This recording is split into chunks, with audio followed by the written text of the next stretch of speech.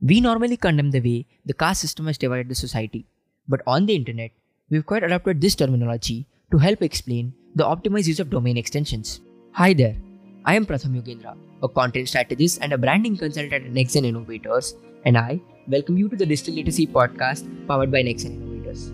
This Digital Literacy Podcast is all about the essentials to the advanced topics in the digital space covered by Nexen working professionals. And today in this podcast, let's talk about the caste system of the internet. On the internet, domain extensions can be classified as the caste of a brand. And by caste, we tend to imply the nature or the niche of the brand or the entity on the internet. For instance, Apple.com uses .com because it is widely used by businesses and profit-oriented brands, and .org is widely used across NGOs. This classification allows the consumers to easily understand the niche of the website that they are visiting. The caste system of the internet classifies domain extensions based on the hierarchical needs and has 4 types of domains. Starting with the root domain. On the basis of the hierarchy, root domain is the top of the line level domain of a website. It differentiates the top level domains by a dot.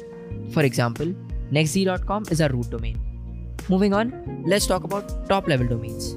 These are the most preferred suffix extensions used by the entities across the world for their websites, and the extensions can be differentiated into traditional and modern. The traditional examples of the domain classification are .com, .net, .in, basically a .country extension, .org, .co, and .government extension. And speaking of the modern domain classification, it's quite different. Brands or companies use their niche as a suffix. The best examples of the same are .media extension, .io extension, and .store extension. Let us now talk about the domain. It is a name that the brands or entities use alongside the top level domain to help the consumers easily reach out to the brand. The domain name can contain any word in it, and it depends on the brand to choose it. Often, brands prefer to choose the names that are easy to remember and type. The domain name matters as it provides an identity to the website.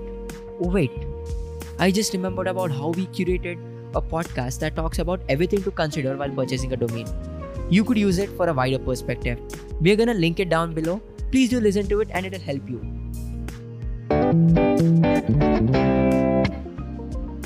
Let us now talk about the subdomains.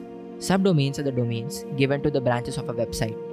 It depends on the brand or the entity and its needs. They're also called as second level domains.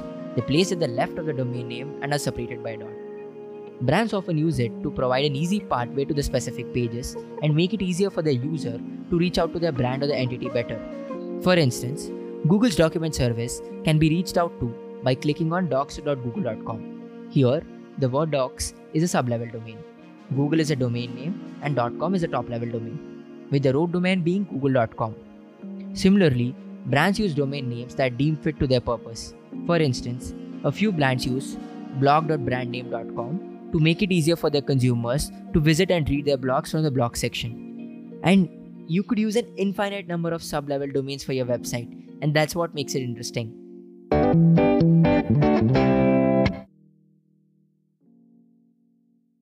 Thank you for listening to the podcast. Hope you like to listen to it. Make sure to check out our other podcasts by clicking the channel link down below.